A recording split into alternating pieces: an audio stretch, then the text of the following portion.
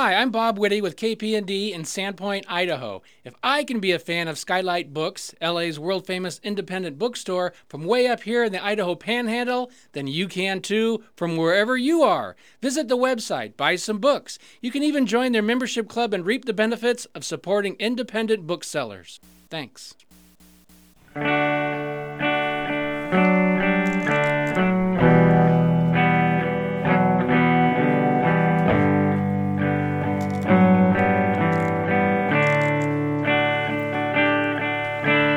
Meet me on the softer side. Meet me on the softer side. Softer side of your heart. Hi there, and welcome to the Skylight Books Author Reading Series. You can find out about this and all of our other author events at www.skylightbooks.com, where you can also browse our inventory as well as order books online. You can also follow us on Twitter or even be our friend at facebook.com. If you'd like to talk to a real person, we can be reached at 323-660-1175. And don't forget, Skylight Books depends on listeners like you to help support us. So whether you're in our neighborhood or browsing online, buy a book or two to help ensure that we'll be around for a long, long time.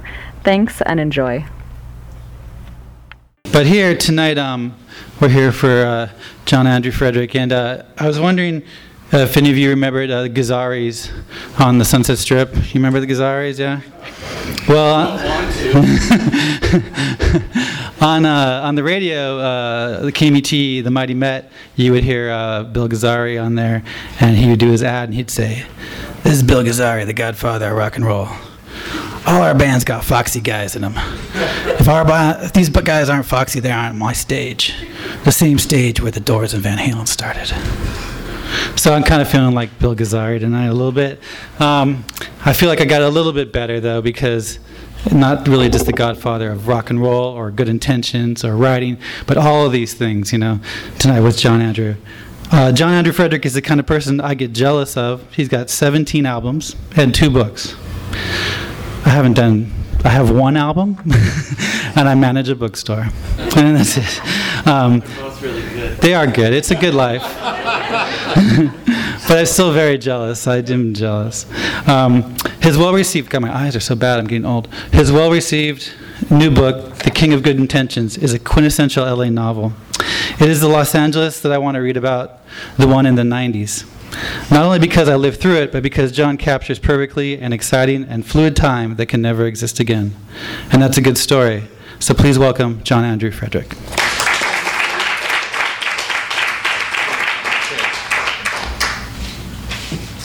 Thank you so much for coming, everybody. I'm going to start with a passage, if I could find it. The narrator has a doppelganger or an alter ego whose name is Junior. And he prepares for high school by attempting to learn guitar.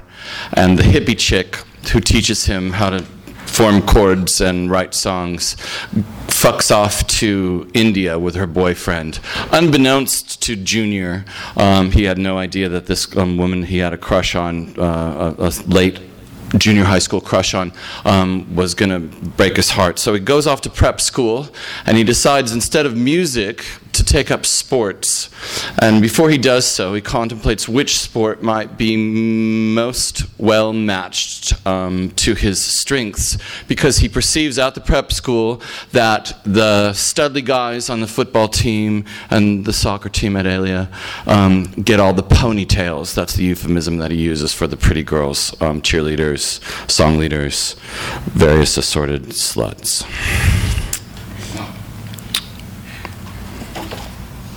And not sluts as well.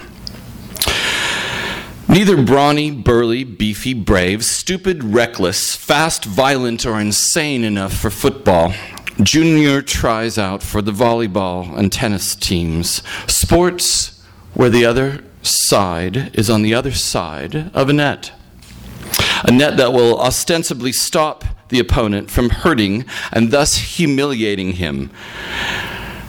In in front of the understandably far fewer ponytails, as opposed to the football team, that come to watch the matches in his fields. The nets are immaterial somehow any old way.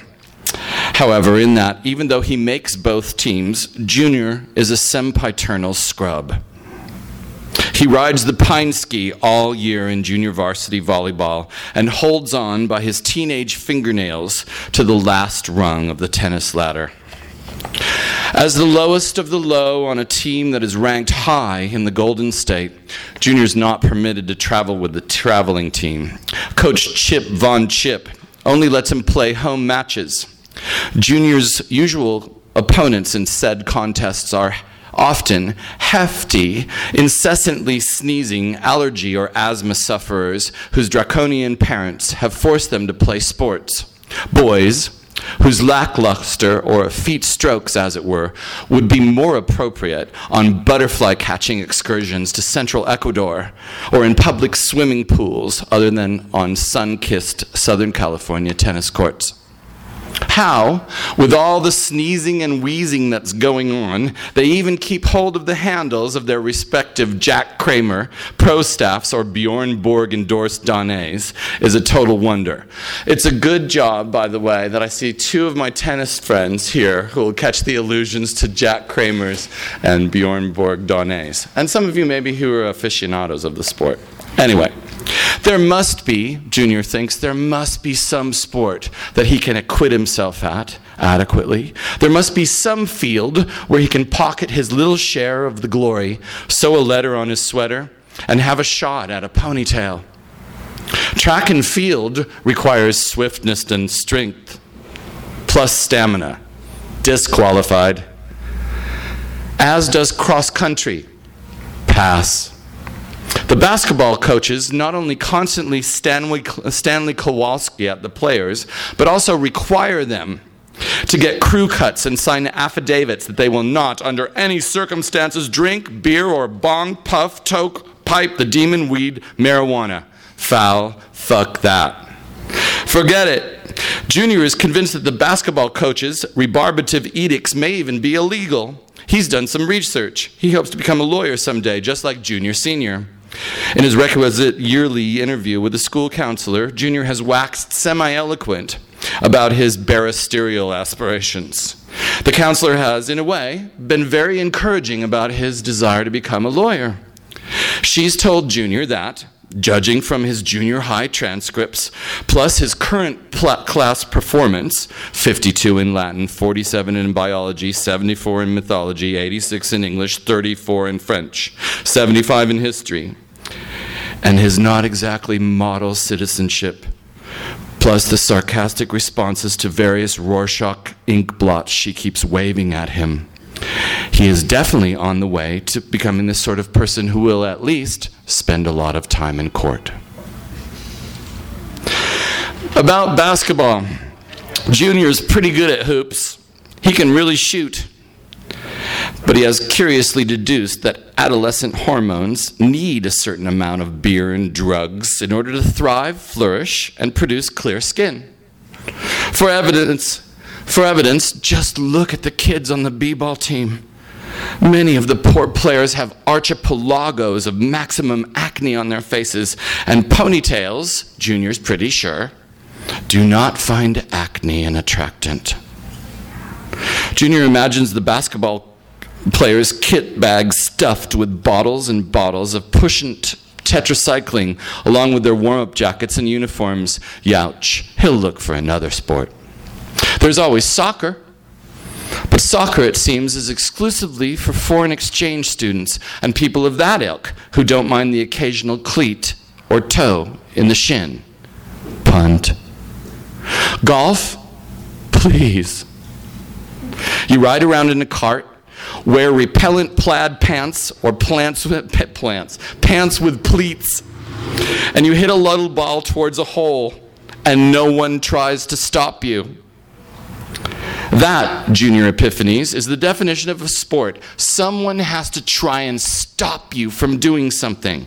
The minute you get to run, and maybe scream, at Arnold fucking Palmer or Jack fucking Nicklaus and try to knock the club out of his hand as he's putting, then it's a sport, baby. Then it is. Otherwise, it's just, as our good old friend Samuel Johnson says, a good walk spoiled. Golf is for the last picked for kickball. The chess club has more chutzpah. I'm really hoping that none of you are serious scratch golfers and therefore turned off greatly. But then again, oh well. The rugby team is, oh come on. Lacrosse, you have to have a hyphenated name or at least the third after it to even try out for. Plus a personal chauffeur, an overweight trust fund, and a mean streak a mile wide. Plus Lacoste shirts in every color, plus terry cloth. Nix. Mrs. Junior's mom has gasped at the cost of the 3 Lacostes Junior's managed to get her to shell for. He can't possibly risk asking for anything more. She's not taking him to Brooks either, for surrogate alligator-free shirts either. She's put her foot down. Yeah. What about baseball? Baseball, there's a thought.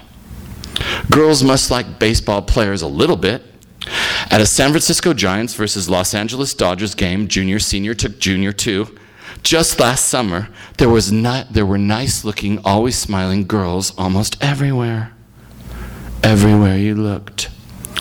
And right before the 7th inning stretch, he heard his father mutter, "Goodness gracious," at a filly with overinflated tennis balls for breasts who, whooping and waving her arms about like a madwoman or a policeman on television, had jounced out onto the field and was attempting to catch a piggyback ride from the first baseman.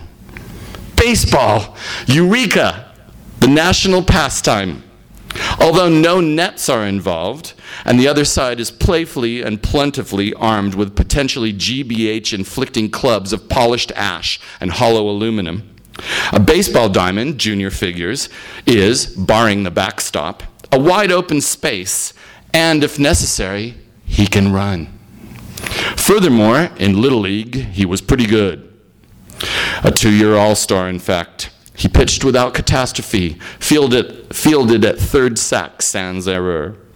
Didn't strike out too many times, and not once did he, jitterbugging beneath a high fly ball in the outfield, lose it in the supernovaing sun or drop it with 2 out in the bottom of the 9th. Baseball, yeah, why not? So, in his junior year, Junior signs up, tries out, and garners a pat slot in the starting rotation as a pitcher. He wins 2 games, fanning a total of 13 batters and allowing 3 unearned runs and 1 unearned one, a cheap shot inside the park home run. Junior's name appears in the school paper. Junior's picture appears in the school paper. But unfortunately, it's not a picture of him in the mound. Rather, it's a shot of the football clique at lunch. And Junior's off to the side with his gob hilariously agape as he bears open-mouthed witness to another round of milk carton bombardment. Understand earlier, Junior's in awe of the fact that the football clique fills up their empty milk cartons with water and hurls them at the chess club dweebs for fun at lunch. So you would have caught that illusion had you read the book, but you haven't. Perhaps some, maybe you did because you wrote a blurb. Thanks, Ben. Thanks again. Let's take a break. Okay, and we're back. Thank you very much for coming, by the way. This is great. Hi, Jay. There's one of my tennis chums right there. Hi, Jay. Anyway, twice in the school paper there's a W after Junior's names in the box score of the Seaside Community's Daily Rag. On the field, in front of everyone, the coach, Coach Crunch, the JV coach, slaps him on the back after Junior's second win. A notorious hard-nose with hard, dark blue eyes closer than were Karen and Richard Carpenter, eyes beadier than Cher's in her Cherokee people phase, and meaner than cat shit, though you rarely see them on account of he rarely takes off his Ray-Bans. Coach Crunch has, to the best of the team's knowledge, never slapped anyone on the back.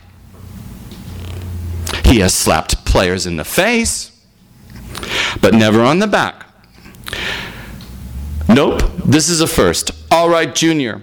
The team gives him a cheer that goes yip-a-ba-caw, yip-a-ba-caw, and in unison and with alacrity showers him with sunflower seed shell cud and chewing tobacco juice. Way to go, Junior.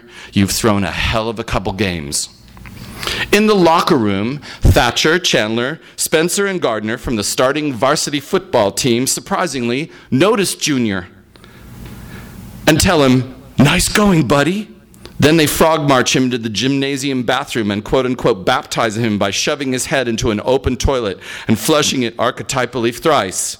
Read the passage, un, deux, trois. Tell me acceptance into the key jock clique is not just around the corner. Maybe tomorrow at lunch, Junior will be invited inaugurally to milk carton a docile circle of drooling handicappers. Wouldn't that be swell? Maybe he'll be called in to help baptize a few of the chess club dweebs, some of whom are former friends. For a brief spell, he actually attended a couple of chess club meetings, though he never joined. Junior would feel real bad terrorizing kids he actually knew, kids he's traded horses and bishops and rooks with, but he's sure they'd understand. I mean, come on. Tell me they wouldn't willingly trade places with a few of the glorious sportos that have certifiably acknowledged him. Tell me they wouldn't relish the opportunity to dunk their own heads in the locker room, John, just to get in with Thatcher and Slater and Chandler and Gardner, with them looking admiringly on. And get this, he can't be certain. The babble of the halls between periods, what it being what it is, but he thinks one of the JV cheerleaders actually said hello to him. Although the Christian name that she hailed him with, Tommy, is a lack not his own, at least she spoke to him. At least she made a sound that was directed towards him. Frampton comes a fucking live. What a great spring this is going to be. What a great school. What a great life. Who knows? He might even get a date to the spring fling, or maybe, just maybe, the prom. In biology, one Friday, after the doll-faced, super succulent cheerleader may have said hello to him, a magnificently, bewitchingly princess-like girl in an incandescent lemon sweater for casual Friday winked at him. She winked. An apple-cheeked snow-white brunette with jewelly blueberry eyes. Just the most torturingly beautiful girl he's ever seen in tight white pedal pushers and champagne dance shoes. What a honey. What a fox. There's no mistake this time. Girls are starting to like him. The sporto thing is paying off. Chicks are digging his trip, man. Hey, Sanderson. Junior pists to his lab partner in biology, the starting first baseman on the JV team. Sanderson, you're not going to believe this, but Michelle McGregor just winked at me. What? No way. She winked at me. Michelle McGregor did. She did. What? Get off. I mean, get out. She did not. She did so. Did not. Sanderson definitively states, making a simply hideous face. I know she didn't, because I just heard her ask Mr. Sell for a pass to the nurse. She said she bumped her eye in a microscope, man. So there.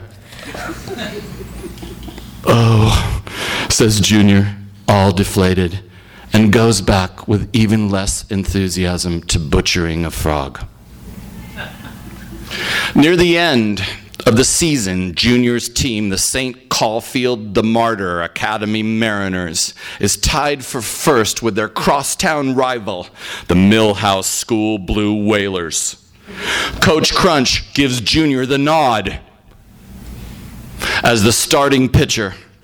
He also gives Junior a ride home after practice one day in his sporty Porsche. It's a convertible, a hot red job that's chillingly fast, low to the ground, and seems to be mufferless. Junior anticipates the high soprano engine exploding any moment. Accompanying them, sitting on Junior's lap in fact, is a foxy sophomore who keeps stats for the team, and also, rumor has it, fucks Coach Crunch. For Coach Crunch walks taller than John Wayne, is more tan than George Hamilton, and has teeth that sparkle harder than any set of dentures in an ultrabike commercial. Handsome is he, cut, with facial features more chiseled than any personage painted by Modigliani, you might say so.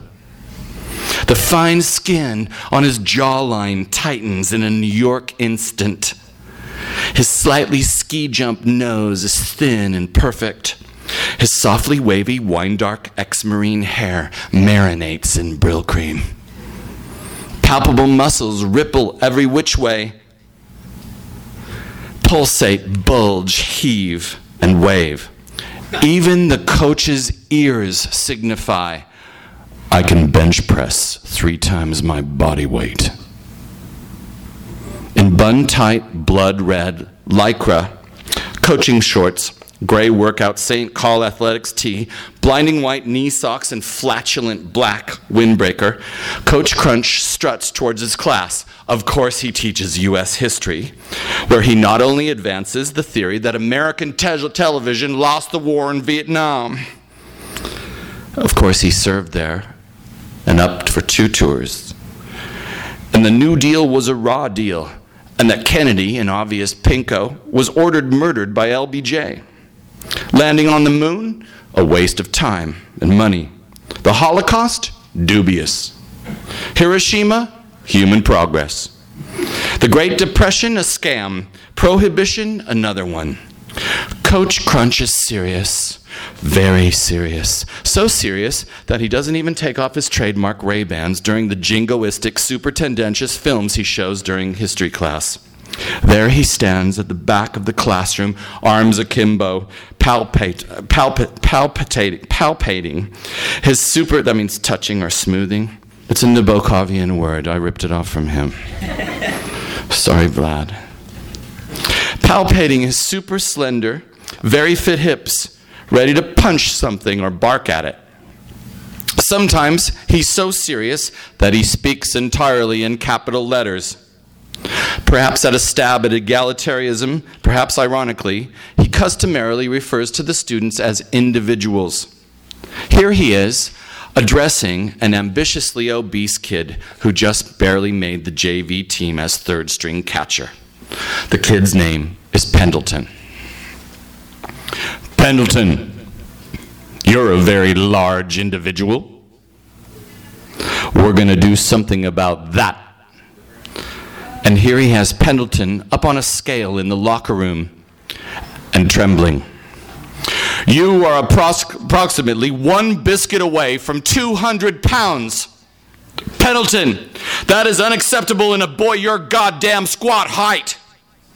Perhaps we should have some of the huskier individuals on the football team see if they can bench press you.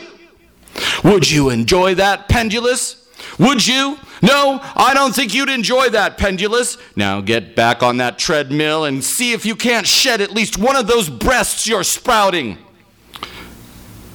Of course, you've noticed that you're spouting breasts.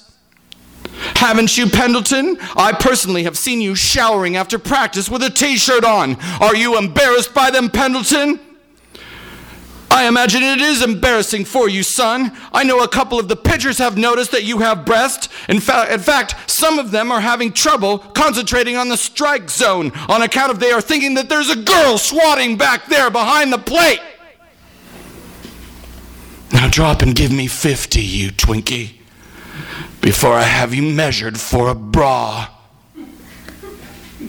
We need this upcoming game, Junior, Coach Crunch tells Junior. We need it. He offers Junior a pall mall while simultaneously downshifting into third round a hairpin turn in the red Porsche that I just told you about. I have to kind of aside every once in a while because it's kind of thick with stuff, right? Yeah. I have trouble following my own goddamn book. I'm sure you do too. So there we are back in the car. The foxy sophomore's on Junior's lap. They're driving in a red Porsche. It's convertible. He offers the kid a Pall Mall that's a cigarette for those of you who were born yesterday. And as he rams a tape of the best of Lionel Richie, that's kind of a cheap shot, isn't it, though, in a way? Lionel Richie probably has too many problems, or enough problems as it is, that he doesn't need me taking the piss out of him somehow. I mean, oh well, anyway, but it would make sense, wouldn't it? You know, in terms of character, that Coach Crunch would be a Lionel Richie fan. Like me, we share that. Yeah, there you go. Those are the dreamy ones. Yes. He did. That's an achievement. I did not. Last I checked, I did not write Brick House. There he is, offering Junior a Pall Mall while simultaneously downshifting into third round a hairpin turn, ramming in a tape of the best of Lionel Richie, and friskily tickling the left knee of the foxy sophomore. It seems that Coach has as many hands and arms as a Hindu love god. From where he sits, naturally, Junior has a good shot at the girl's legs. My God. They're the color of perfectly toasted, buttered, and honeyed Wonder Bread. Creamy, lean, lithe, smooth, gorgeous, golden, delicious, flawless. She's so beautiful. Coach Crunch, Junior thinks, you are a lucky, lucky man. A pedophile of much moral turpitude, yes, but a fucking lucky pedophile of much moral turpitude. He's read Lolita. Junior knows what's up. One thing Junior also knows is that the foxy sophomore is a shoo-in for the lead role of his masturbatory fantasies for his next 2 adolescent prep school months at least. In order not to get an exceedingly ill-timed boner as she sits on his lap, Junior thinks of baseball. Yes, baseball. And here comes the voice of Coach Crunch. The city playoffs, you know. Gotta make it. Junior? Junior? Junior, are you listening? Huh, Junior says, snapped out of his randy reverie. Sorry, Coach. I said, the winner goes to the city playoffs. And get this, Junior, those individuals get a steak dinner at the Kiwanis Club and then go to Disneyland that day. Then the next day, see the California Angels versus the New York Yankees. You don't smoke? Good. Good for you, Junior. Wish I could quit. Isn't that what I'm wishing all the time, Shelley? The coach says winkingly, like he's some sort of Jack Nicholson in the early scenes of The Cuckoo's Nest. That's a movie from the 70s that you'll need to see.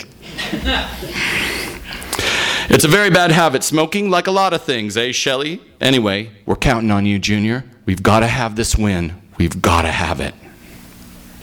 The day of the big game, Junior's very nervous, obviously.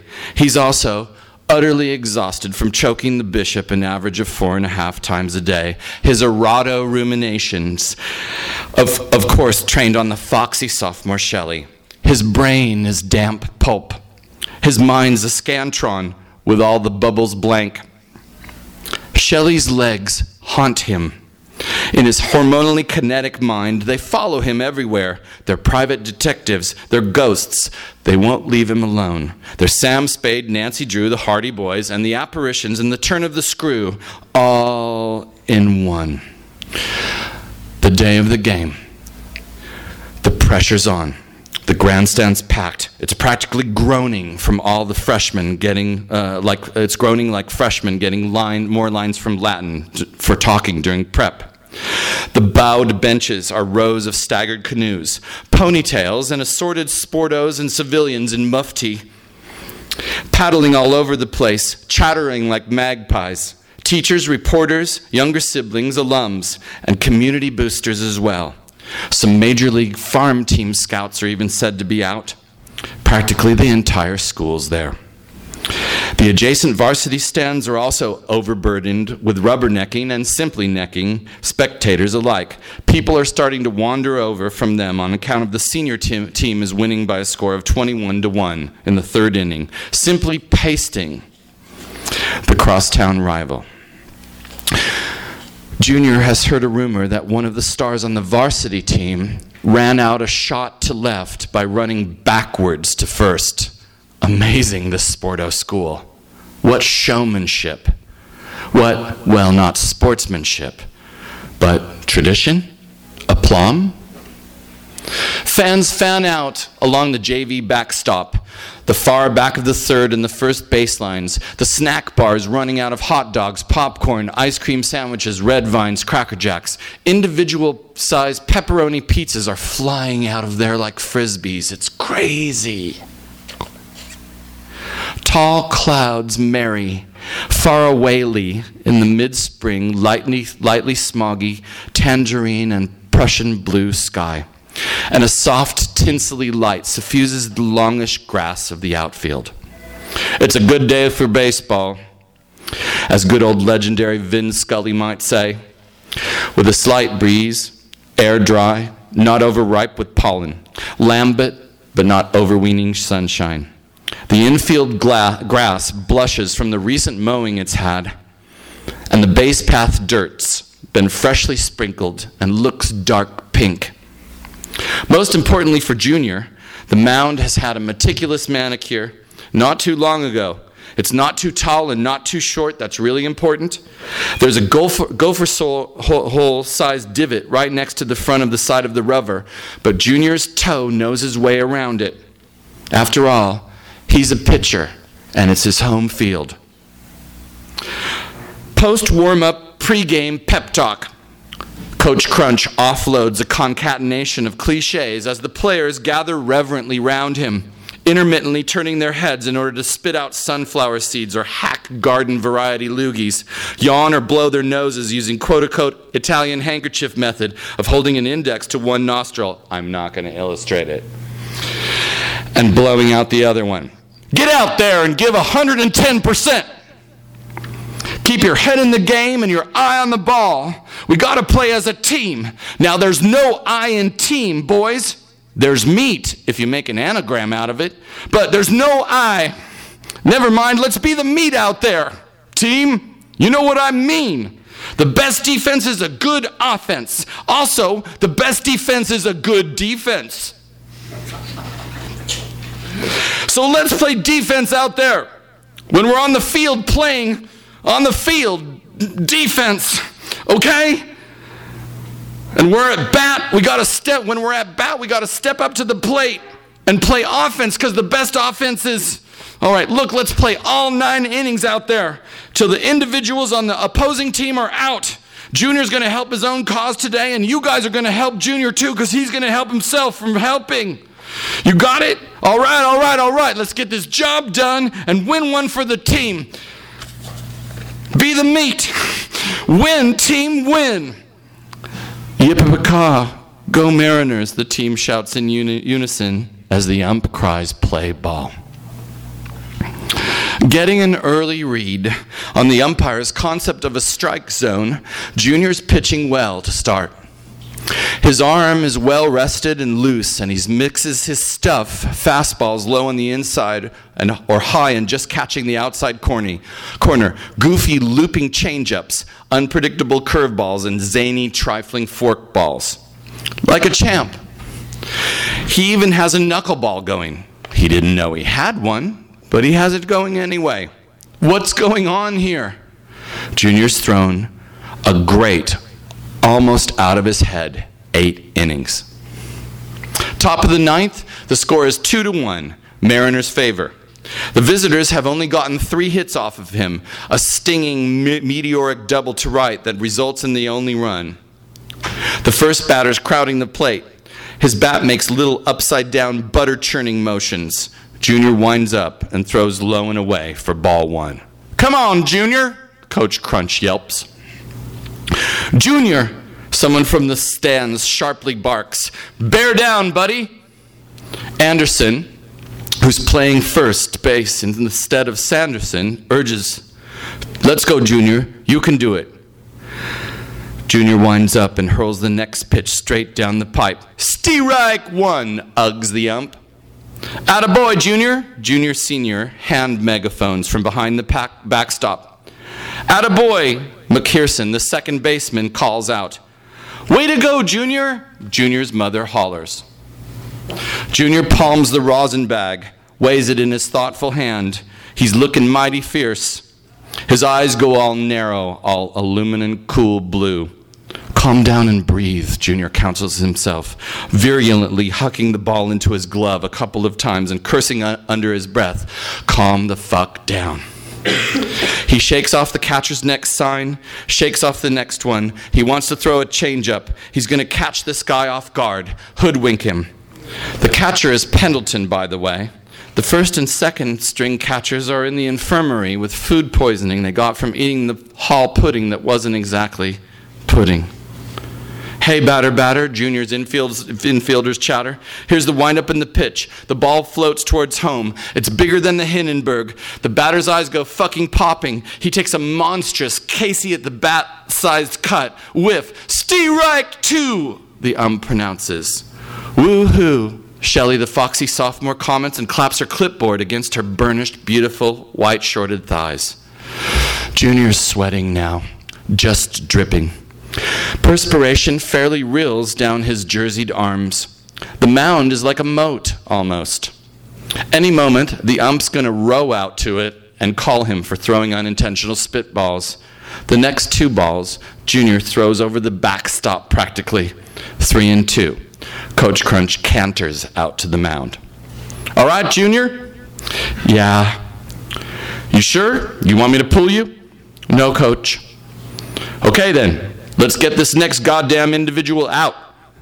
Keep the ball low. Stop trying to aim it. Throw. Throw low. Bear down, rear back, and throw. Okay?" "Okay, Coach." Junior looks up, looks down. Looks up. Obviously, looks down too. Cleats the dirt. Nods. Crunch pats him on the butt and trots back to the dugout. He's got Mickelson, a junk-balling lefty, and Stevenson, a smoke-throwing righty, warming up in the bullpen. The crowd is going wild. Everyone's clapping and huffing and puffing and chattering. Junior, they encourage him. "Come on, Junior." "Hey, Junior. Hey, Junior. Junior." The voice of one of the soccer-playing foreign exchange students unmistakably ululates. "You can do it, Junior. I know you can, Junior. Don't you let them kick a home run. Don't you let them." Junior concentrates harder than ever, more than if he was taking his SATs. Thinking hard about what the coach has told him, he does throw low, too low. The ball scuds into the dirt in front of Pendleton. If he were playing cricket, it would have been a perfect bowl. Unfortunately for Junior, this is America. We don't play cricket here, old chap. We don't bowl, we pitch. Ball 4. Man on first, no outs. "Ah," grouses the hometown crowd. "Fuck," breathes Junior, sweeping up the rosin bag again and slamming it down as rapidly. "Fuck," Coach Crunch goes. "God fucking damn it. God fucking bless it." Bjornson, a born-again Christian bench jockey, seethes. "Fuck," everyone in the bunch goes. "Fuck, fuck, fuck, fuck." The foxy sophomore is shaking her foxy locks on her foxy head. "Fuck, fuck, fuck," Junior, echoing his teammate, swears. The overexcited visiting team quacks like an overbooked barnyard. Out Crunch comes again to the mound. His face is as red as his cap. The St. Caulfield insignia is wider than any scary movie specter. The Millhouse's team's fans boo. The St. Caul's fans razz them. The visitors blow raspberries back. Someone discuses a smoking Tyro pepperoni pizza into the dugout of the visiting team. Their starting catcher catches it like a foul line drive and pops it whole into his mouth. He chews it, spits it back in his glove, kneads it into a quote-unquote fastball, softball, then rifles it back towards the hometown stands. A freshman in silver wire rims catches it with his chessboard. The St. Caulfield's fans, with voices high and eminently taunting, jeer once more. One of the girls' soccer team angrily kicks an errant batting helmet high above the head of the visitor's first base coach. It has all the force behind it, her kick, of a frustrated Catholic prep school girl in a very sexy kilt. It's exactly the sort of legendary sexually frustrated behavior that has led Junior, a Protestant, to beg his parents to send him to a Catholic prep school. The helmet flips cinematically up and high into the air. Junior watches in utter fascination as it then bonks, plop, backwards, right onto the first base coach's head. Reeling around trying to pull it off, the hapless coach wanders out into the field like a drunk and bumps right into Anderson, the first baseman. Childishly, Anderson shoves him disgustedly and makes a mouth like Laura Dern in Blue Velvet, though it will be years and years before that fine film were made. Both benches empty. Suddenly, everyone's got a war yell going. Even the benignant bat boys bomb in and start swinging. They've unquivered Louisville sluggers in pine and black, and gunmetal blue thumpers. There's a brouhaha, a rhubarb, a gang fight, a Barney. A set to, a what for, a battle, a scrap. The Millhouse pitcher, a stringy, funny-toothed beanpole with a lazy left eye, bounds out to the mound and essays an uppercut to Junior's chin that misses badly. The guy's arms are so long that when he misses, it seems that he'll punch himself out. What is this funny-toothed beanpole with the lazy left eye thinking, Junior thinks. I didn't do anything to him. But I'm going to do something to him if he gets a turn at bat.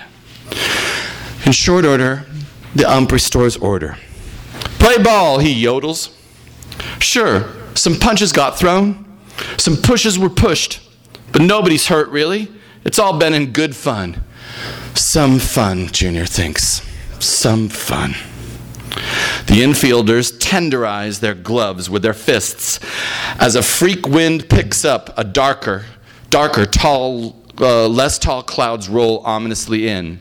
The faithful leaves on the trees of the St. Caulfield campus sigh and whimper and sigh in the breeze, auguring the thrill of victory and the agony of defeat, like what every American sports fans heard about on ABC's Wild World of Sports for years and years and years. There's a dull lull and the eeriest of silences.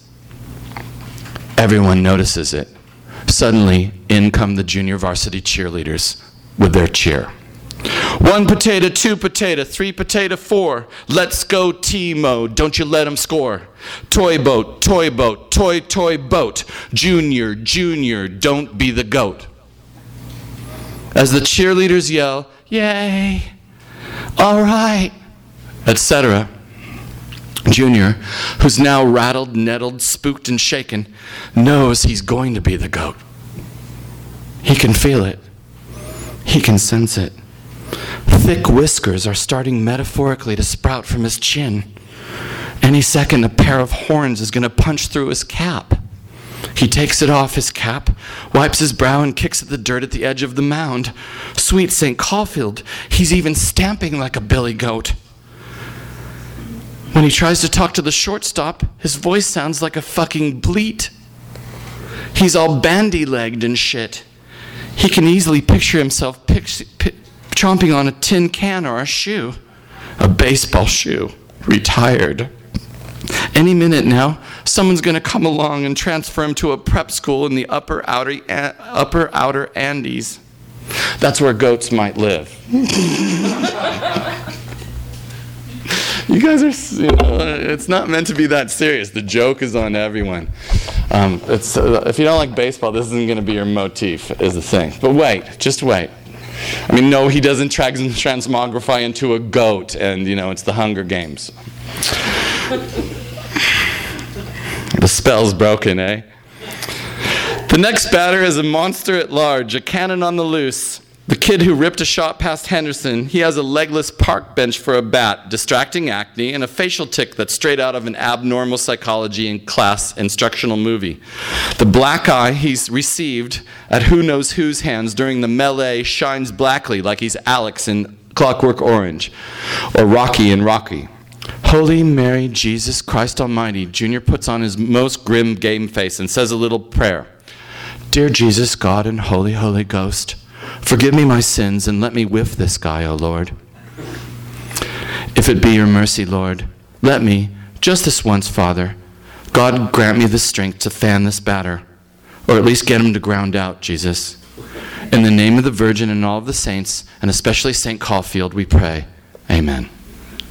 He pulls the bill of his cap so far down, he might as well be an atavistic extra on the set of The Treasure of Sierra Madre. On that mound now, he's one mean hombre, a ball-playing hidalgo. The batter chokes up. Junior winds up, throws a really fast fastball. The batter takes a cut so hard he spins round twice. Strike one, uggs the ump. Junior's got him now. You can sniff the batter's fear.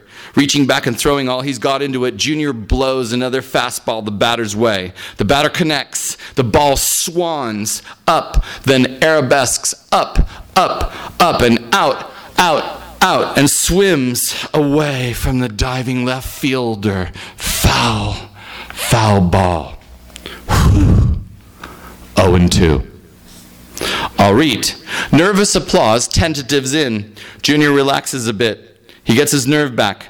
The next pitch, an unbreaking curveball. The batter grounds hard to Robinson, the shortstop. 6-4-3. Robinson to Sorensen to Anderson. A beautiful textbook double play. Yes. The hometown crowd is absolutely bonkers. The bullpen bench, Coach Crunch, and the foxy sophomore are positively crackers. 2 out, 2 down, 2 away. Let's go. Let's get this next guy. All right. This guy can't hit. Hey, batter. The bench sounds like a convention of Jerry Lewis's. The stands hubbub like a courtroom in a Hollywoodish murder trial. The cheerleaders come a-tumbling in midair, semaphoring madly. Romanian or Bulgarian trapeze artists have nothing on them. Well, almost nothing. It seems as though one of the tumbling song girls didn't quite round out a backflip and is being carried away on a stretcher. Her tongue is lizarding out of her mouth and her neck is fully pretzeled. The crowd are now out of their heads, beside themselves. They barely even notice that the girl is turning ultraviolet purple. One more out, they mantra. One more out.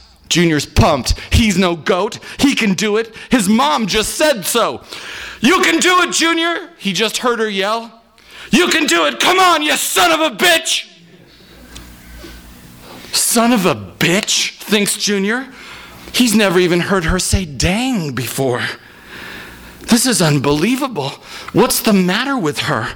What's gotten into her? Alcohol, Junior thinks. That's what's gotten into her. My mom drinks. She day drinks, no less. Good God. Junior looks over to the dugout. The bench has their rally caps on with their red caps backwards. They look like signal escapees from a snaggletooth chain gang on Devil's Island, French Guiana. Papillon much? The cheerleaders cheer one last singular cheer. Hollywood, Westwood, Southern California. This here cheer is here to warn ya. Pep Squad butts and Pep Squad tits. Junior, this is it. Yay team, watch that bunt. Junior, you can lick some cunt. For the first time in your life, fuck me like a drunk housewife. Strike him out and get this win. Then perhaps you'll get some trim. Jupiter, Mars, and Holy Venus, you want me to suck your penis? Aren't you tired of pulling it about? Junior, get this out. Junior has struck out the next guy twice. No problem. Just get this last guy out and ready yourself to be orgullously carried from the glorious field on the victorious shoulders of your triumphant teammates. One more out. Just one more. Come on. The sun is humming low in the sky now. The clouds look like they're puckering.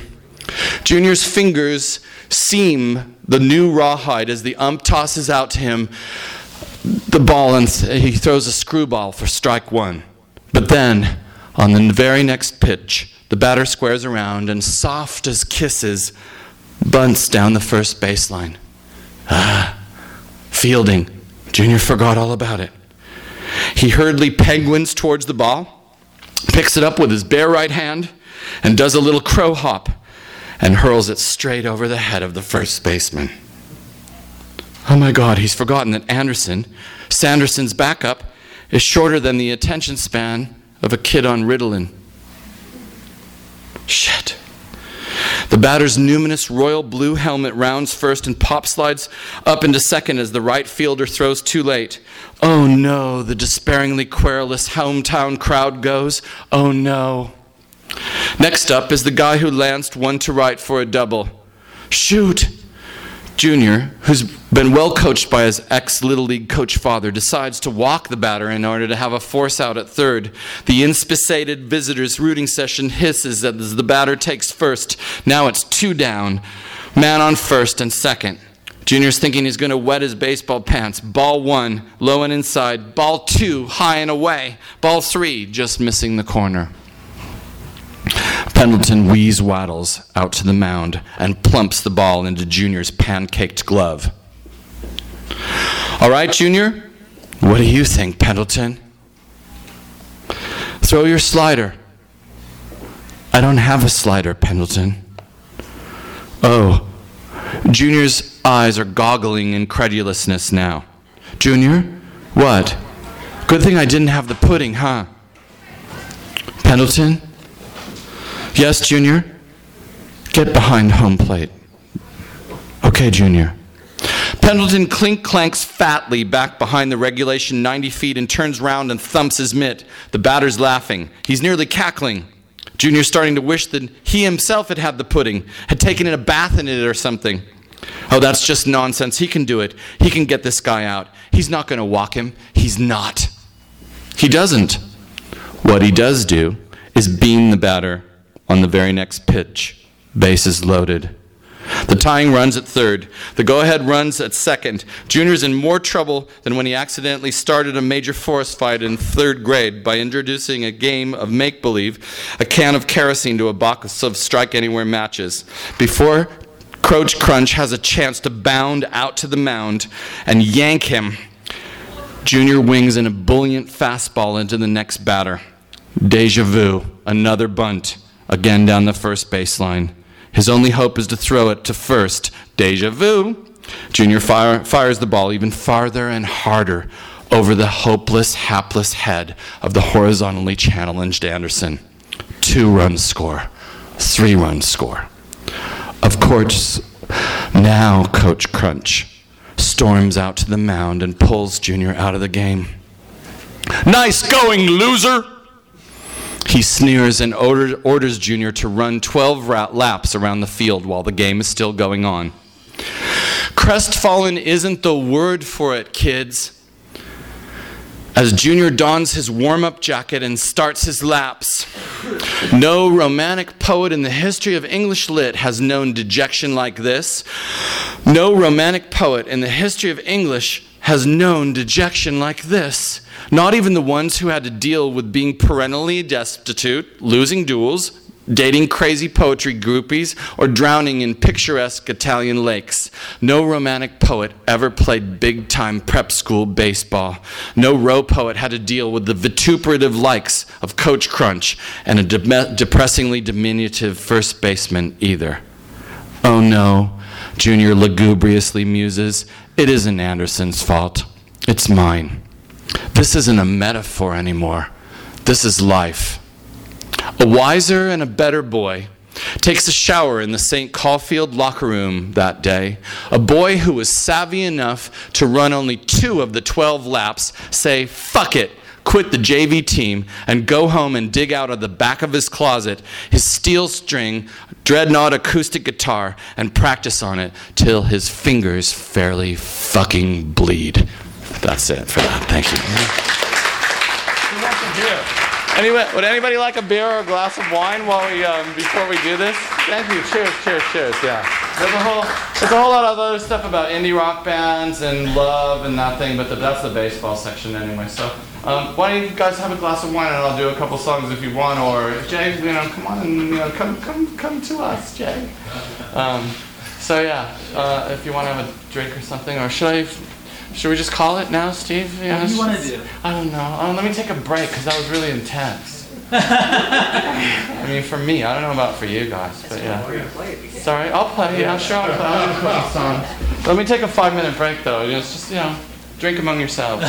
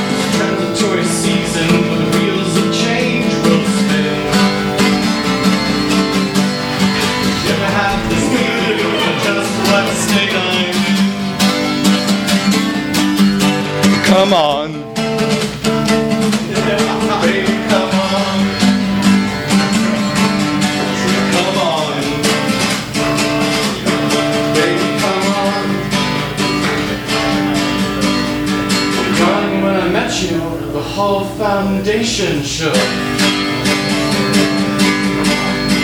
And as far as looks go, one was all it took. She just wants a book. Might be so easy, just got to wait and see. Hey Charles, take this umbrella, hold it over me. Come on, baby, come on. Come on, baby, come on. Come from land of the ice and snow, midnight sun will possibly slow. Oh, come on, baby, come on and on and on and on.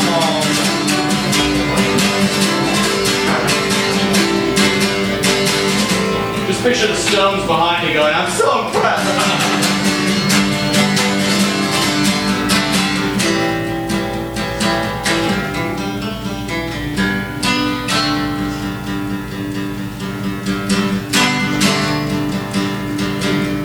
Well, all we want is one to take this through the roof. With a blue umbrella, we both be weatherproof. A little sentimental, but you know, it'll work. Might be so easy, just got to wait and see. Take this umbrella, hold it over me. Everyone, come on. Baby, come on.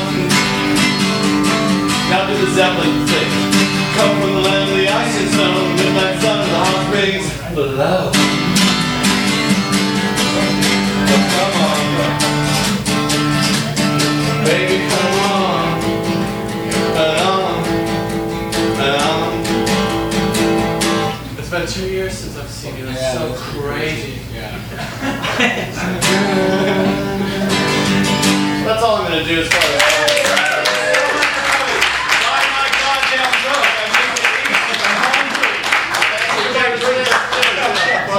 Thank you so much for coming. Buy my goddamn book. Buy the book. You got some wine, you got a free. Thank you, Steve. Thank you.